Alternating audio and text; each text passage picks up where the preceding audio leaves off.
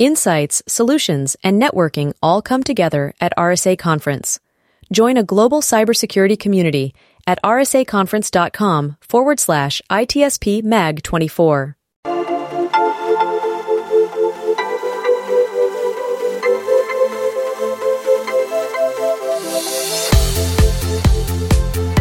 Welcome to the intersection of technology, cybersecurity, and society.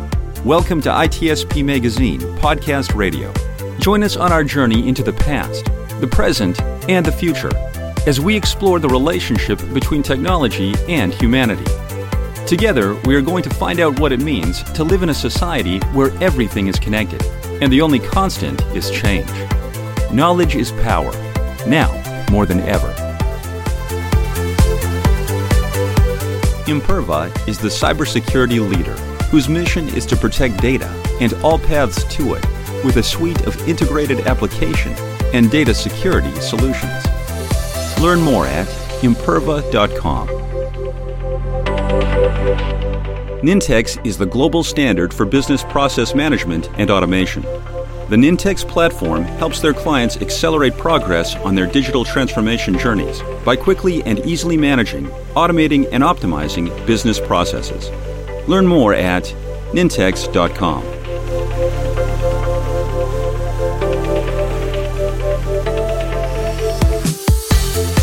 All right, Marco.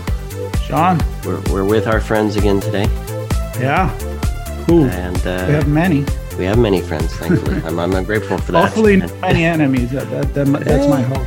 Okay. That would be a good thing too. But, it comes with the territory. We'll stick with the friends today.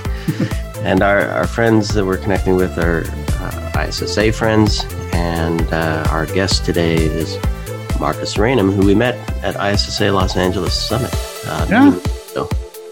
Think about that. Really. I know. When we had a chance to meet in person. So Marcus, it's great to have you on the show again. We're gonna spend some time redefining security, looking back to where you started, and get a view into what you see happening, the leapfrog effect on InfoSec. So thanks for being part of this. Oh, sure. My views have gotten quite a bit darker than they used to be, and if you were at the ISSA conference for the talk that I gave, that was pretty dark. So I just feel like I should warn you a little bit. Hey, we're open to dystopia, utopia, and everything in between. And hopefully what is in between is reality. So we want to do a reality check here, maybe starting from what was the vision back in the days when, we were counting on a firewall maybe, and where are we now? Do we even have a perimeter now?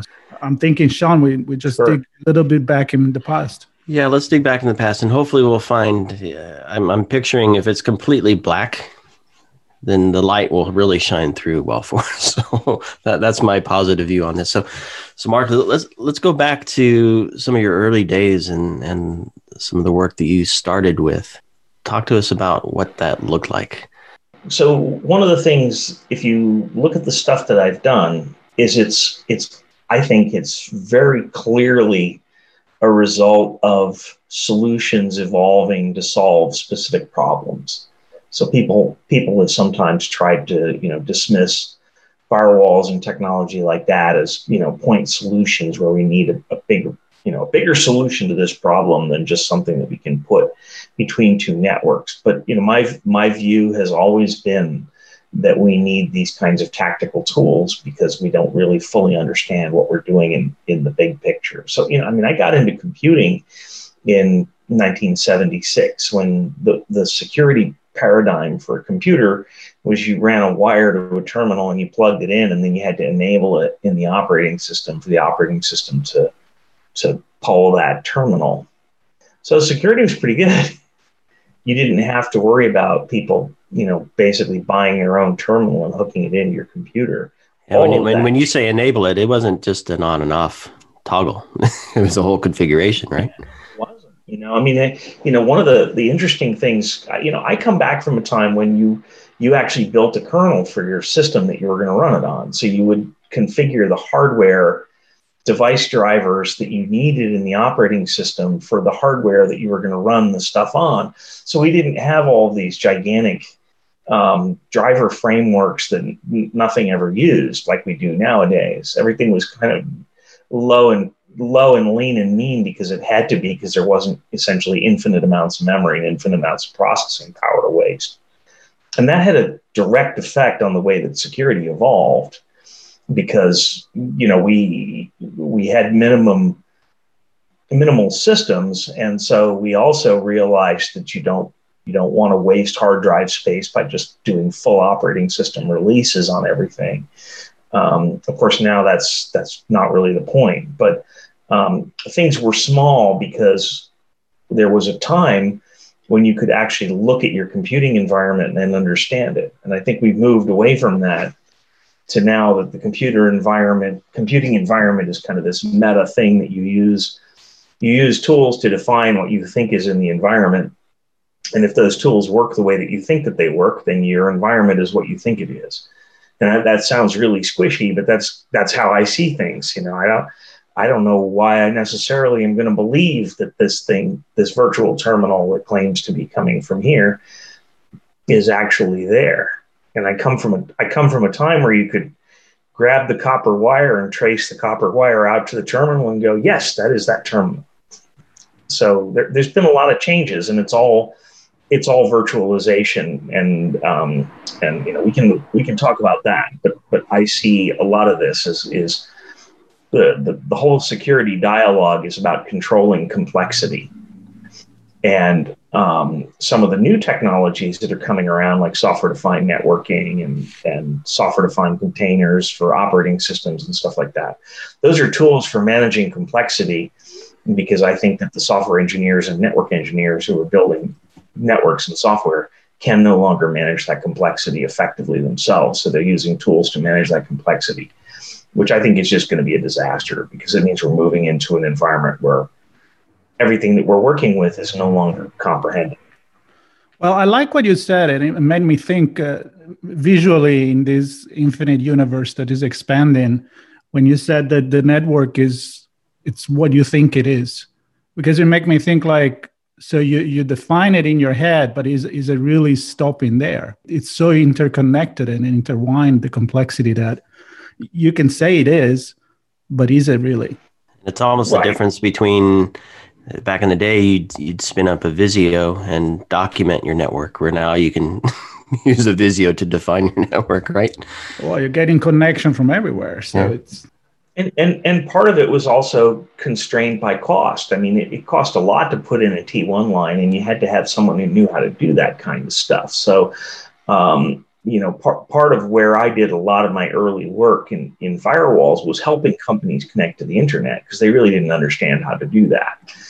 So they would go and they'd buy a firewall, and then the company that was delivering the firewall was also kind of responsible for helping them. Okay, here's how you call an ISP, and you get these addresses, and then and you have to readdress all of your corporate network. What? You know, there were these interesting conversations that happened back in those days, and now that's understood to be something that a networking and software team should be able to take care of. But you know, the consistent thing that I see in all of this is complexity management. And what are the best tools that you have for managing complexity in your systems and networks? Well, that's a systems administrator. That's what a systems administrator's job is to decomplexify your systems by understanding what their purpose is and what their mission is, and making sure that they're designed to do the correct things that they're supposed to do. And one of the other trends that I find is very interesting is a lot of organizations have simply thrown their hands up as far as handling the complexity of operating systems. And now they're just going to run some cloud instance, and they're going to convince themselves that it doesn't matter because it's disposable. Yeah, and Marcus, I want to kind of looking at the current state of things leading up to today, if you will. So I'm picturing an abstraction layer, and you said early days you had to we're only enable the things that we needed, and basically now you just throw everything in the mix, right?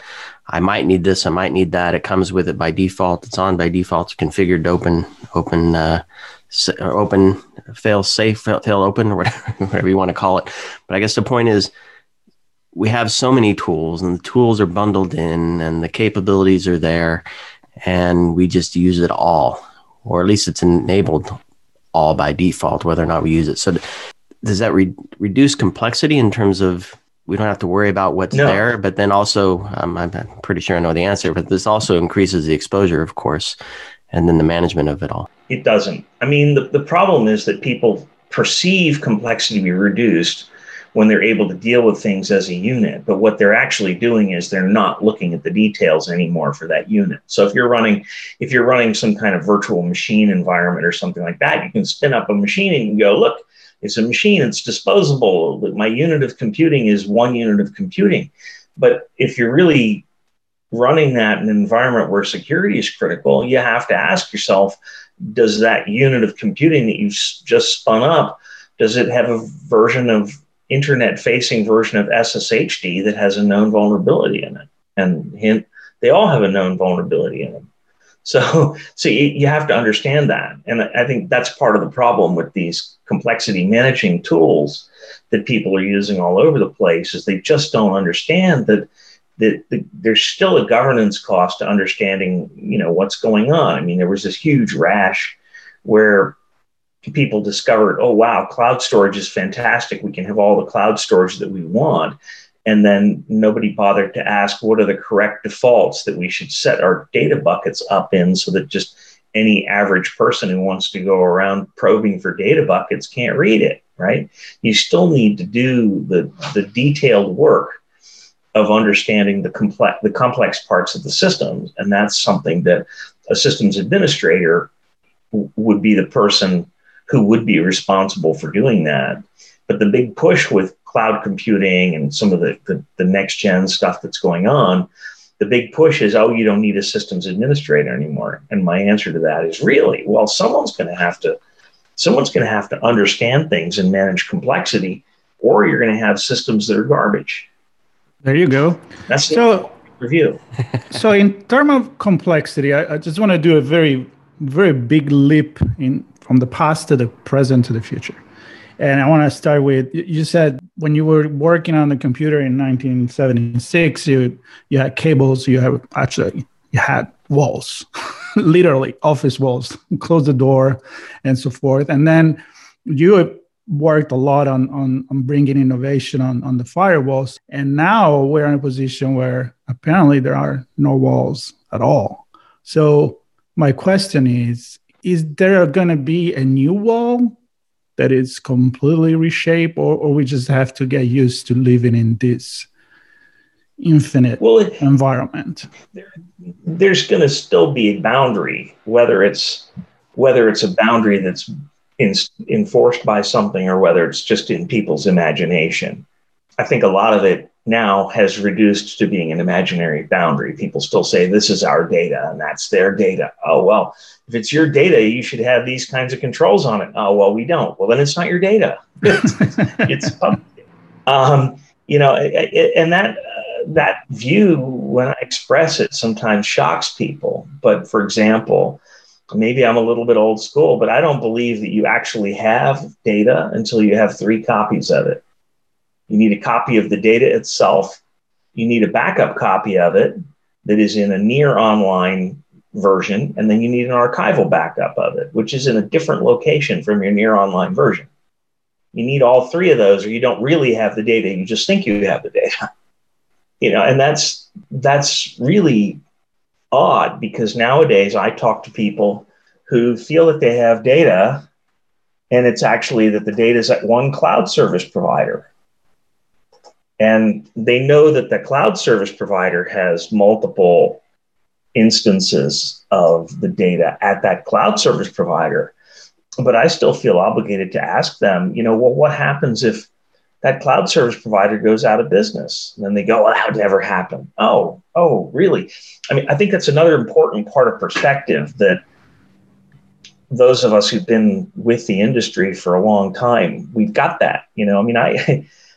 I remember a period of time where people would have sworn up and down that Digital Equipment Corporation was never going to go out of business. and that Sun Microsystems was going to be a dominant Unix microcomputer player for forever, or that Cisco was going to actually develop products other than the iOS router. There are these assumptions that I don't think are necessarily valid assumptions all the time.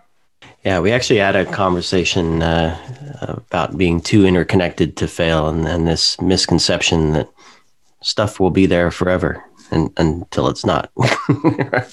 And I know the guys Indistinguishable from Magic podcast, they here on the show, they're doing an episode talking about open source, and will the open source stuff survive, and how can companies rely on that? So that's a whole different topic. But so I know you mentioned going really dark into the future, and I don't know if everything dying off is that view that you have.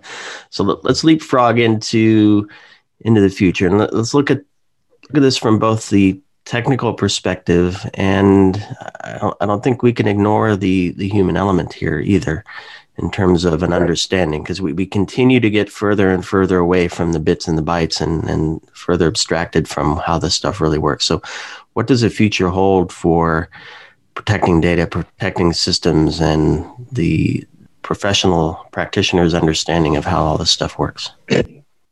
Sure. Well, one of the key points that I like to try to get across to everybody that I talk to is think of all the software that you know and love, all of the systems that you think are fantastic, that you really like, that you depend upon. And then imagine that 4/5 of them will be gone in 10 years, because that's about the rate at which things that you love die. I mean, I know people who loved Flash Player. I know people who loved Lotus 1-2-3. I know people who used first generation firewalls and thought that they were the be all end all. But the reality is that stuff is being forced into obsolescence increasingly quickly. And that has serious implications. So when let me pause you here, Marcus, quickly before you go even further, because in those cases that you mentioned, there was a replacement, perhaps. Right now, I remember early days Symantec buying up technologies, and some of those would get sunsetted, and new technologies would come to replace them, which of course put burden on administrators to rip and replace and upgrade and all those things. But at least there was a path. Are you perhaps suggesting that there may not even be a path for some of these? Well, in some of those cases, I would say that there isn't a path. I mean, what if the thing that replaces it sucks? And that happens all the time. You're forced to use whatever Microsoft wants you to use, because they bought up the competitive products, which were perfectly reasonable single point products that did one thing well, and they thought that it would be better to have that built into their great big suite that they want to cram down your throat.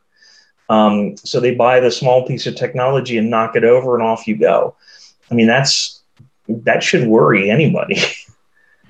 I guess a lot of folks had that view with the Cisco CSA when it went away, right? Yeah. Well, there's that. There's system logging technologies. There's stuff that implements old standards that are going to go away. And this is part of a process that causes our software environment to be in a state of constant churn. And I don't think that that's a good thing. Constantly having to patch bad, buggy software also forces our software to be in a constant state of churn. The whole notion that there's a software release where people try to achieve a specific level of consistent quality across an entire software environment, and then call that a release, and then kind of keep defend that, hold that line, that's gone away. And we're now on a constant release cycle where people burp out software like it's nothing, and there's no consequence to it. Well, I'm sorry, there is consequence to it. So we have this weird situation where you've got, I'm just going to pick somebody off the top of my head, but you've got, for example, Yelp, which is a restaurant review application that doesn't have a whole lot of security implications that I particularly care about. And they release new versions, or they push new versions of that constantly. I finally deleted it because I was sick of it eating up all my bandwidth, updating that piece of software.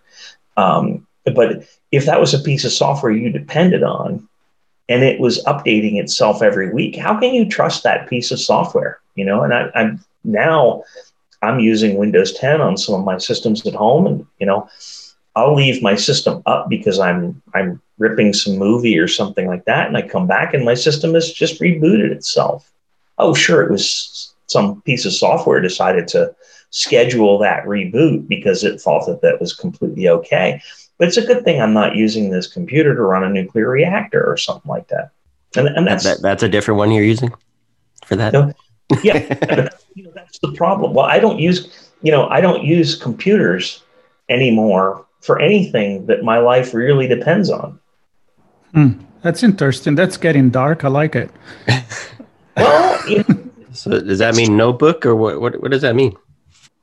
I used to do a lot of my consulting notes in a notebook. I'd go to a client, especially if it was international.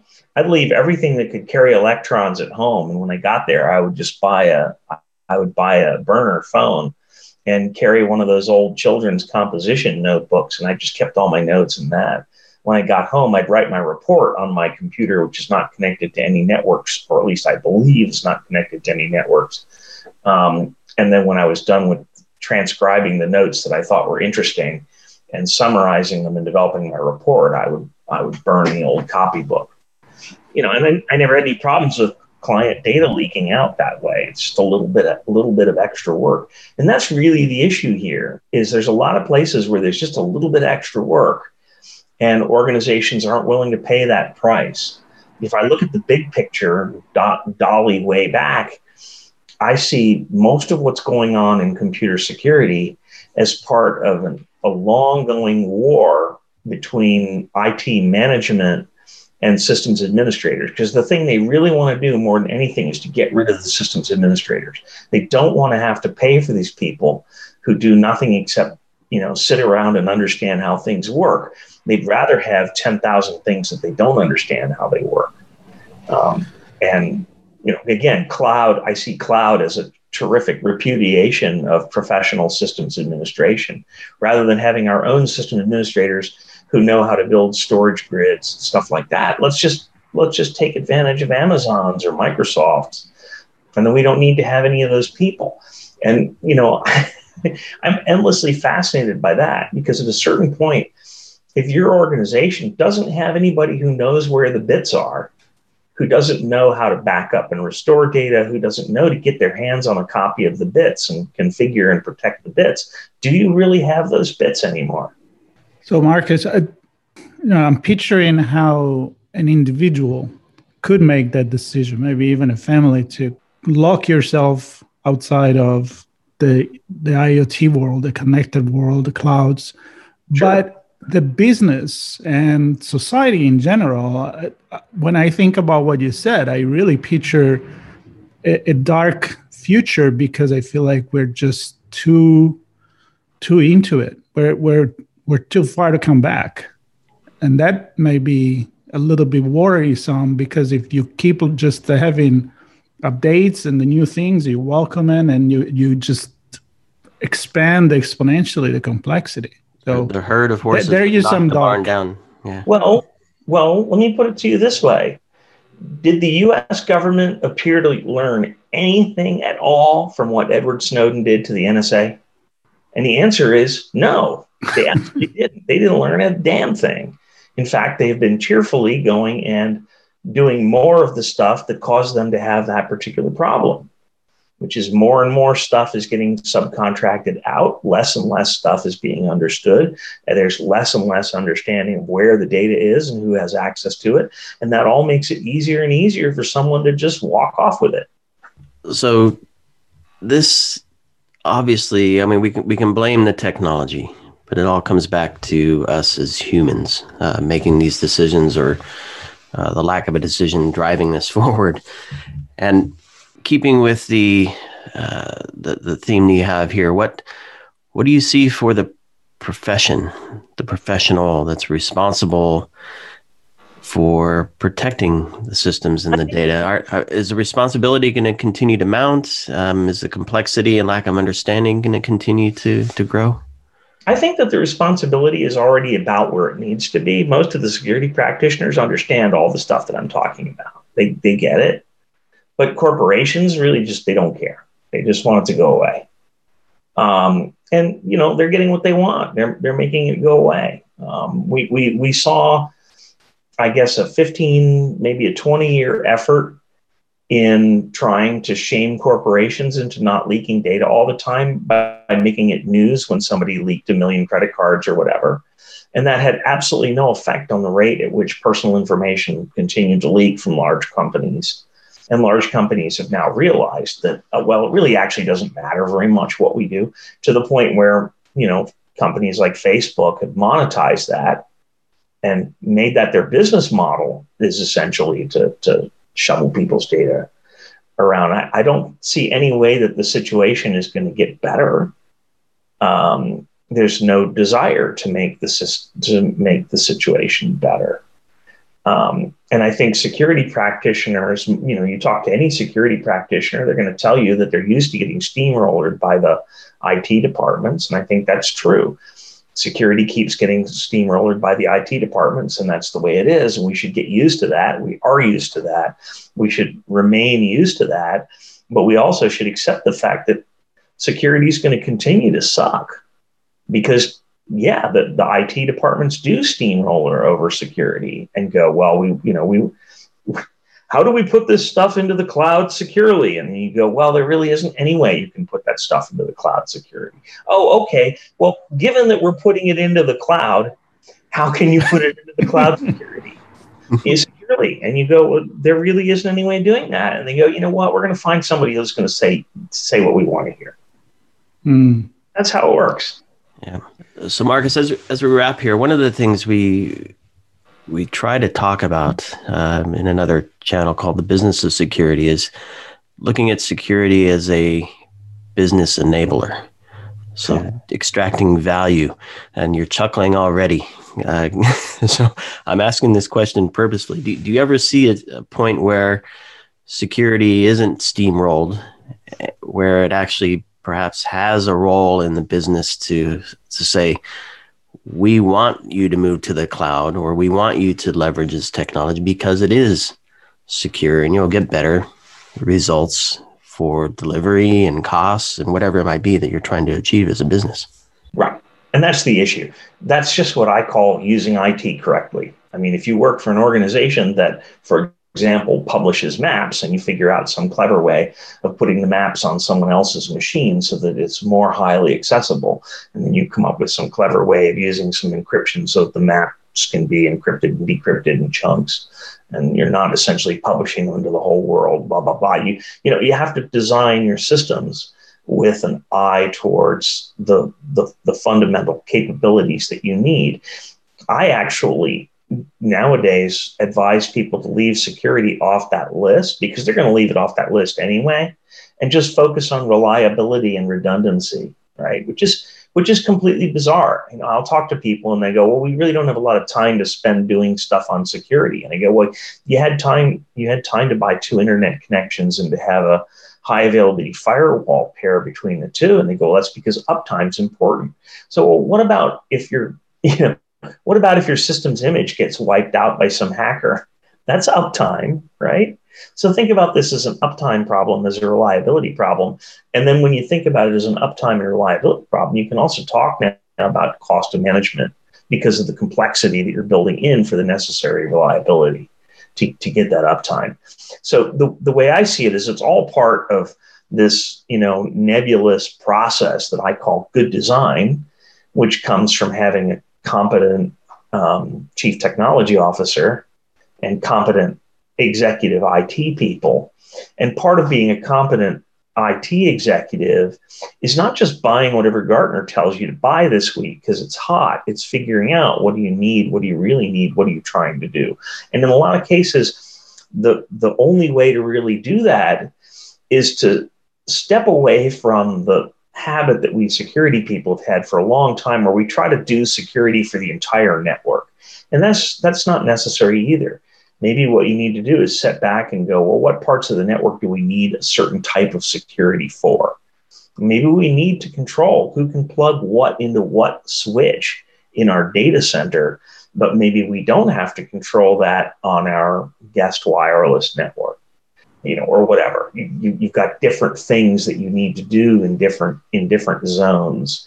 And that's where I think that the whole model of kind of firewalls and old school security, it's never going to go away. You're going to need something that defines this zone versus that zone. And then the question is, what do you want to do between those zones? If you say we want to do everything between everything, then you've got no security at all. You don't know what you're doing. But party between the zones. How do you get between the zones? Well, I said it's a party between the zones. Oh, yeah, it's totally a party.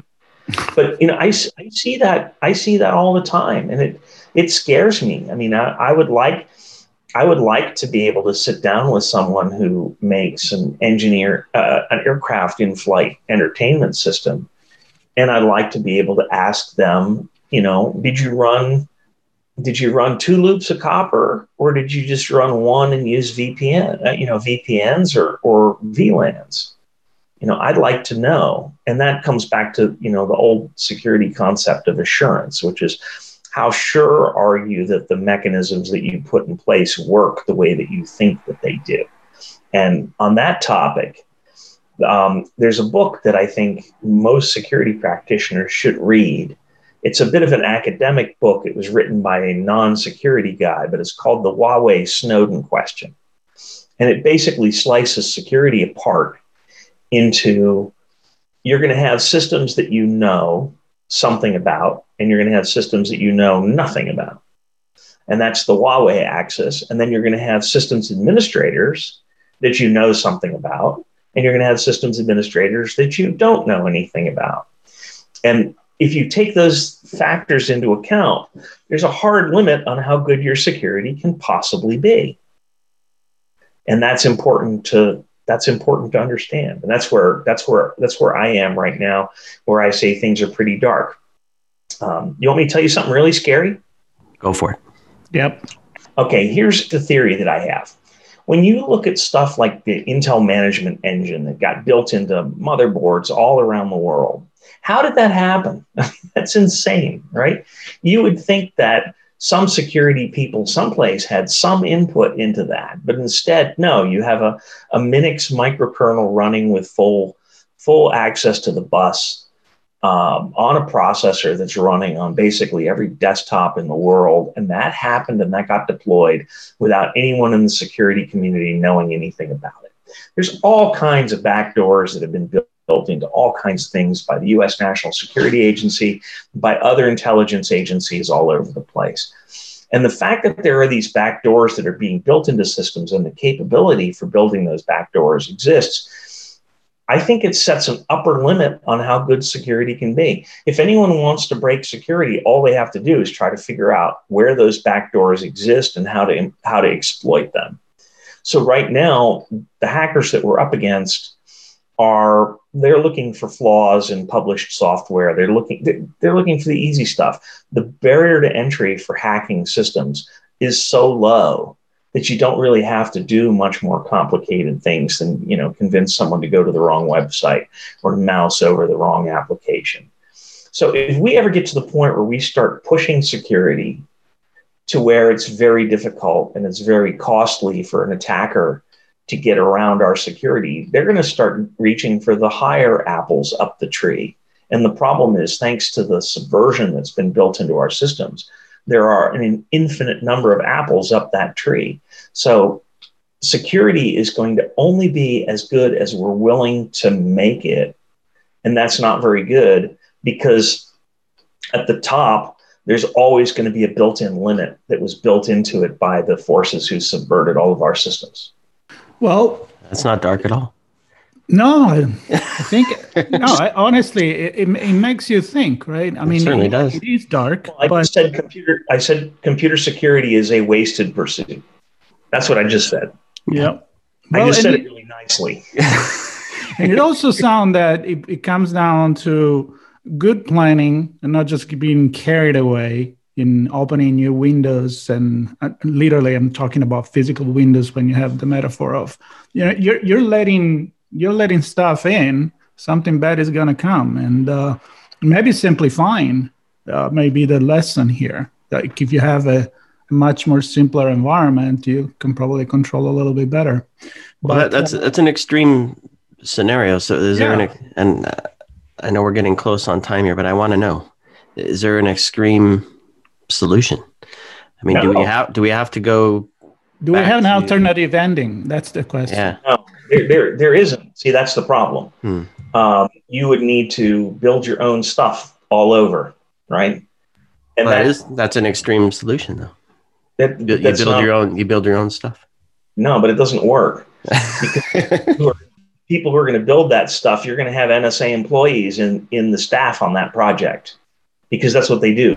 Their job is to subvert everything from the get-go.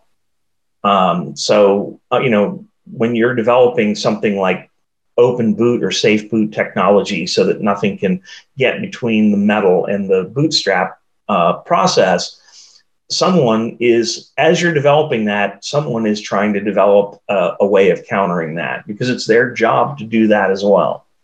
And that, that's a big problem. This is where I kind of part company with most of the security community. There's a lot of people in the computer security world that are living fat, dumb, and happy off of the government contracts. They're perfectly happy with this, and they've built this environment, which is, massively subverted and not very reliable. Someone's gonna owe someone an apology someday, but it's going to be a long time from now. Until that day, I suppose we continue to limp along. Well, that's Nat Howard once said something I think was very important, which is he said security will always be exactly as bad as it can possibly be and no worse.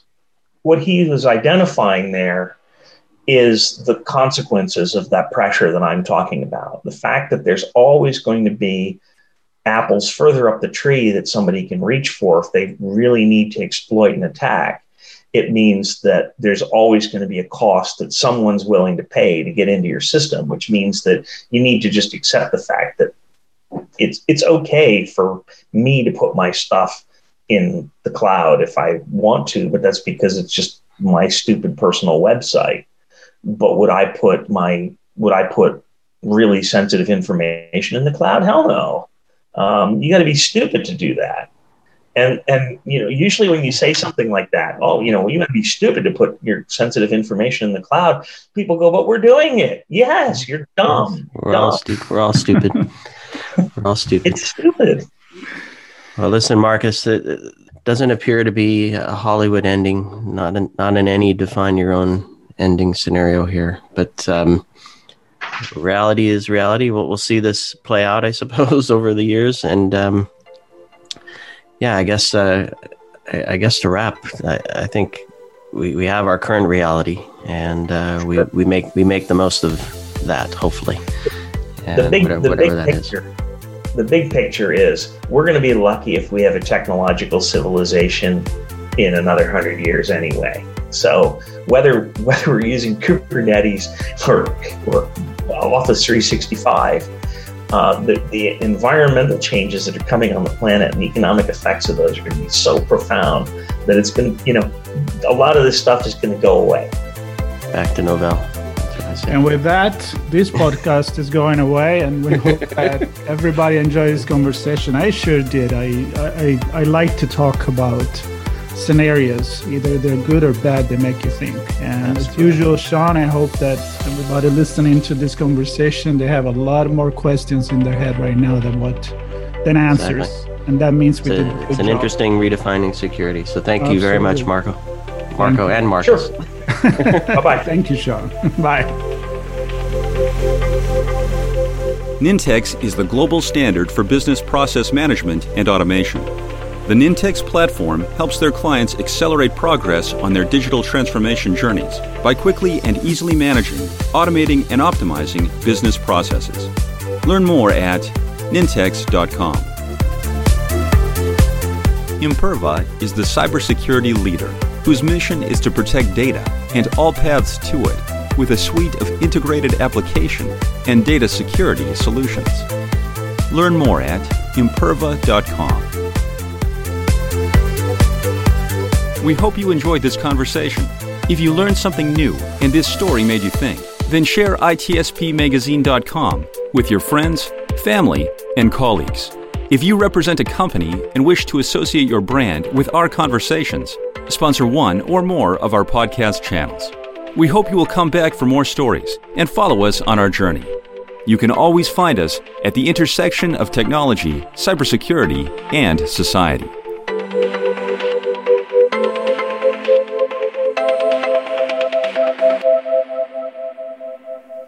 Insights, solutions, and networking all come together at RSA Conference.